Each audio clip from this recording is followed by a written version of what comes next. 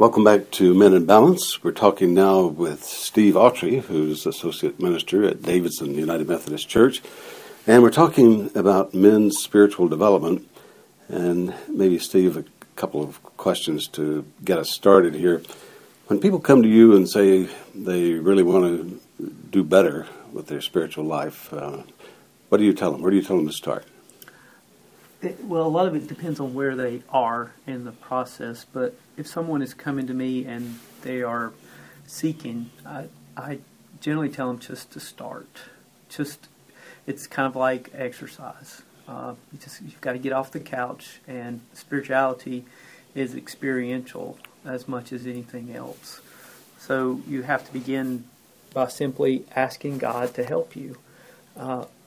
It's part of my belief in how God works, that God's always there, that the Spirit of God is always there.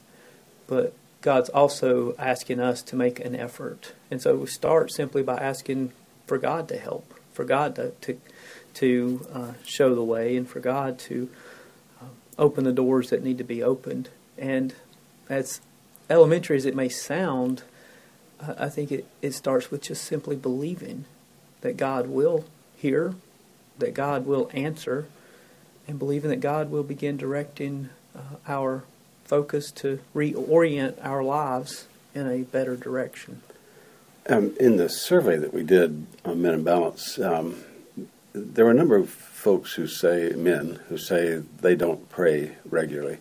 In some cases, they say they've sort of forgotten how, or they don't feel like they know how. How important is that to getting going on our spiritual development? I think it's very important, and it may be the most important thing in spiritual development, because I think one of the things that prayer does is it helps us reorient our lives. There's this principle that you go where you look, and same thing works if you're driving a car and you're looking down the middle of the road where you need to be looking. You'll go down the middle of the road. But if you're staring off at the side, then you're probably going to go where your eyes are going. Mm. And I think in our spiritual life, we go where our heart and mind goes. So prayer is about, in some way, reorienting ourselves to that which we want to pursue. And I think about what we fill up our lives with, and men in particular. And I think about my own self. I can spend a lot of time watching sports on TV or useless TV shows, or I can, or even things that are good can get in the way. Mm. Time with my family, time with my kids. And so I have to be very cognizant to make sure I go in the right direction. And I think prayer begins that process. So if someone says they don't know how to pray, that sort of assumes there's a right way and a wrong way, and we don't want to do the wrong way, right? But really, the Bible tells us that the Holy Spirit is interceding on our behalf, even when we don't know what to say. So how do you explain this to someone? I think it's I like to think about how we first learned how to talk. All we could do was babble. Our first words, we don't remember our first words, but our parents probably do. And they were listening intently to everything that came out of our mouth, even when we didn't make any sense. And so the energy for interpretation, for communication, is on the parents' end. The kid's just doing what he can with what skills it has. And so I think even if it feels like babbling, even no matter where you start, it's that start. Just with what you have, say to God what you want to say to God. And you don't have to learn a new language to do that. Well, supposing someone has had a particularly difficult time and they're angry with God, so should they start there? They should. They start with where you are. Because if God is God and is all the things that we believe God is, then God can handle our anger. I think most importantly in prayer is that we're honest. We don't have to clean ourselves up. We don't have to be sanitized to pray. we simply have to bring what is foremost on our hearts and minds to God. And if that's anger, then take that anger to God. I'm pretty sure God can handle it. Yeah.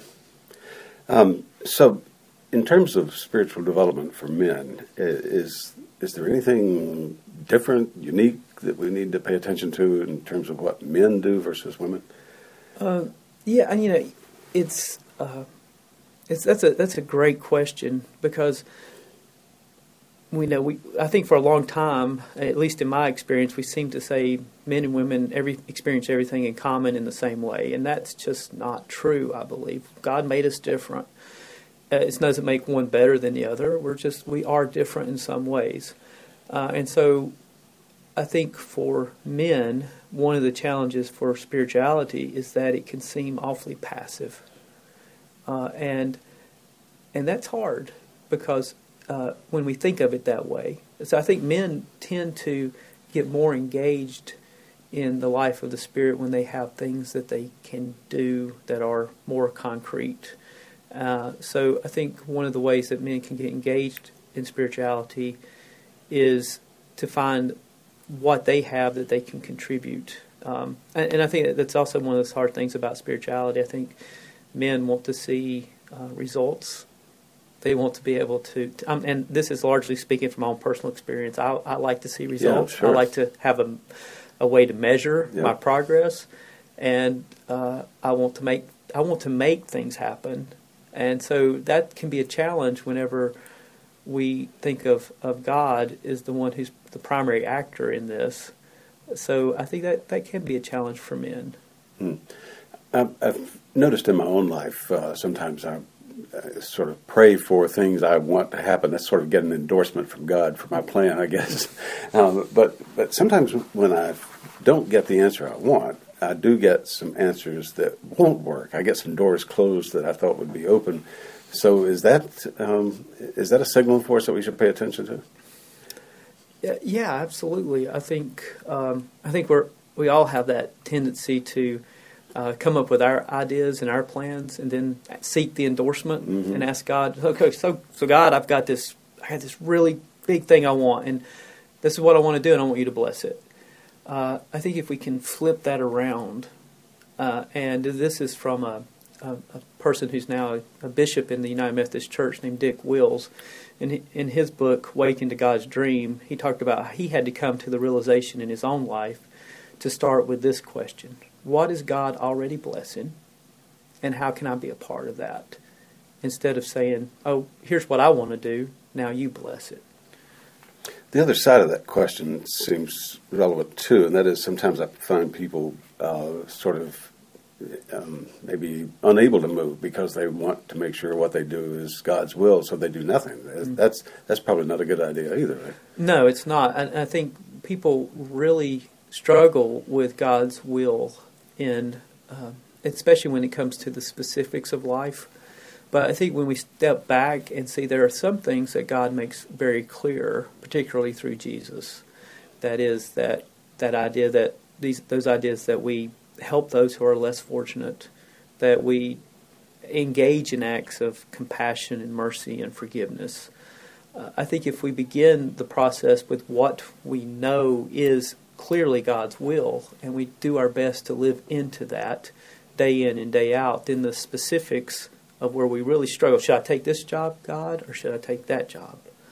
If we're not in the habit of living in what God is blessing or God's will, as far as our day-to-day existence on that big picture, then it's very difficult just to start with those things that are specific and particular to us.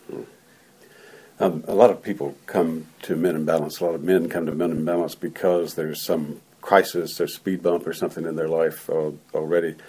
So I'm just thinking that if we don't have a good grounding in spiritual things already, when we hit one of those speed bumps, it seems to me there's not much to fall back on. But it's not a time to give up. So No. Where do we go? Well, Donald Miller, in his book, just off the top of my head, I think it's called 1,000 Miles in a Million Years, or 1,000,000 miles in 1,000 years, something like that. But he talks about a precipitating event in his own life that that was a crisis. And I think the reality for a lot of us, and men in particular, that it's sometimes only in crisis that we begin to look inwardly and do some self-examination.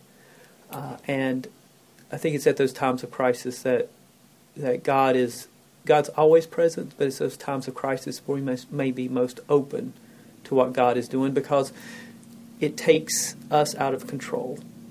And it when the future is in doubt, and we can't affect the future the way we want to, is often when we say, there's something bigger going on here in my life than me, and I cannot control these variables. And I think that's sometimes when we begin to seek God the most.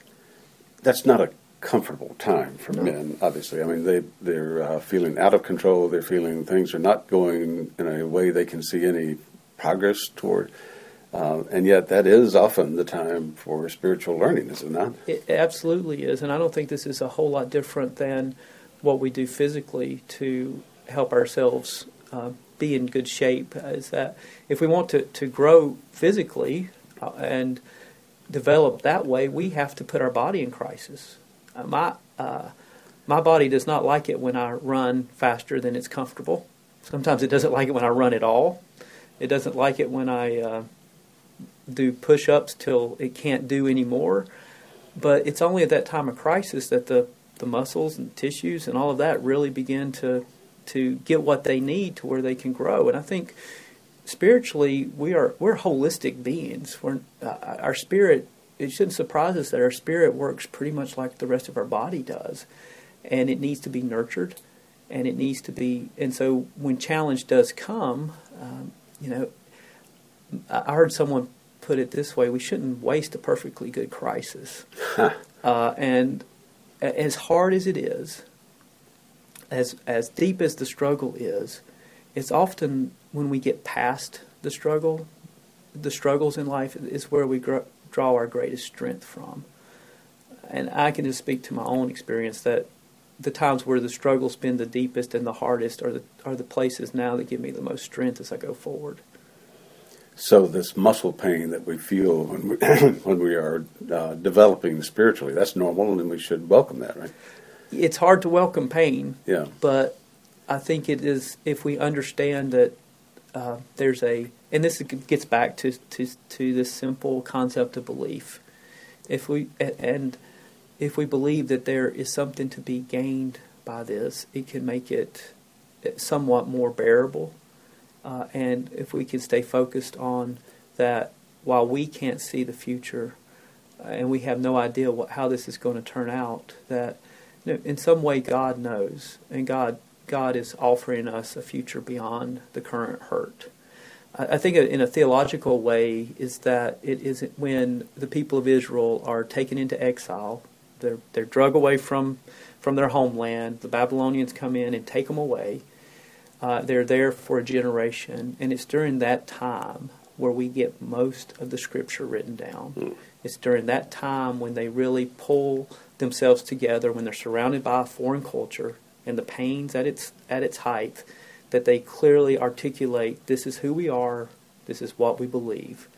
And it's interesting to me that so much of the strength of Israel comes out of exile, not out of dwelling in the promised land, in the land of milk and honey, and when times are good, but so much of what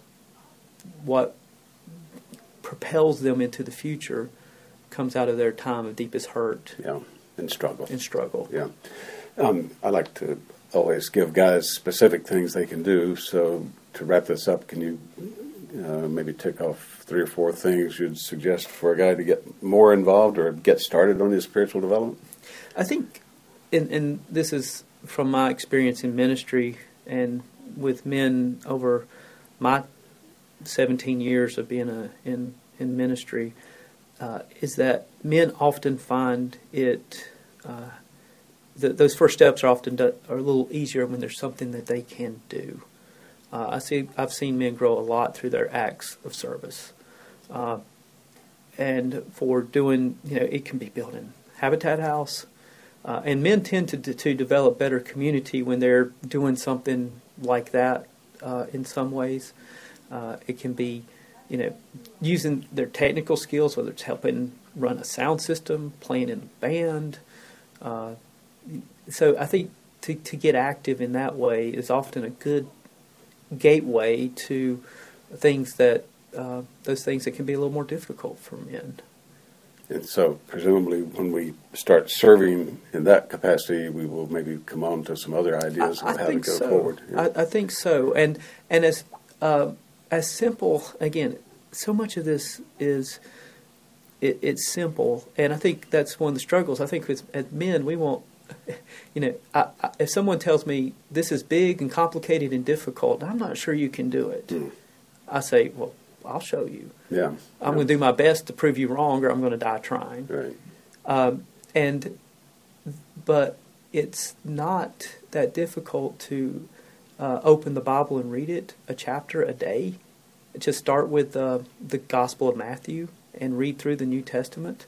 I had one man who uses this way that he does it. He reads 4 chapters of the Bible a day. Starts with Matthew, reads through the New Testament, then goes back and starts at Genesis back to the New Testament, 4 chapters a day.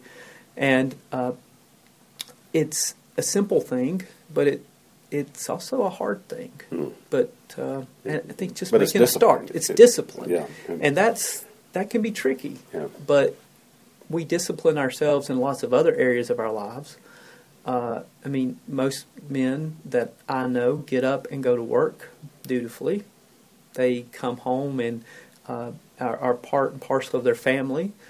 So we make time and for those things because that's part of who we are and what we do. And so to incorporate a spiritual discipline into our life is something we're capable of and something that will bear fruit. But the key to it is persistence and not giving up and staying with it, even when you're not feeling like you're getting anything out of it. Just like physical exercise. Sometimes it's mundane and sometimes it's the grind, but ultimately it makes a difference. Well, our time is up, Steve. Thanks so much for talking to us about this. We may follow up on some other questions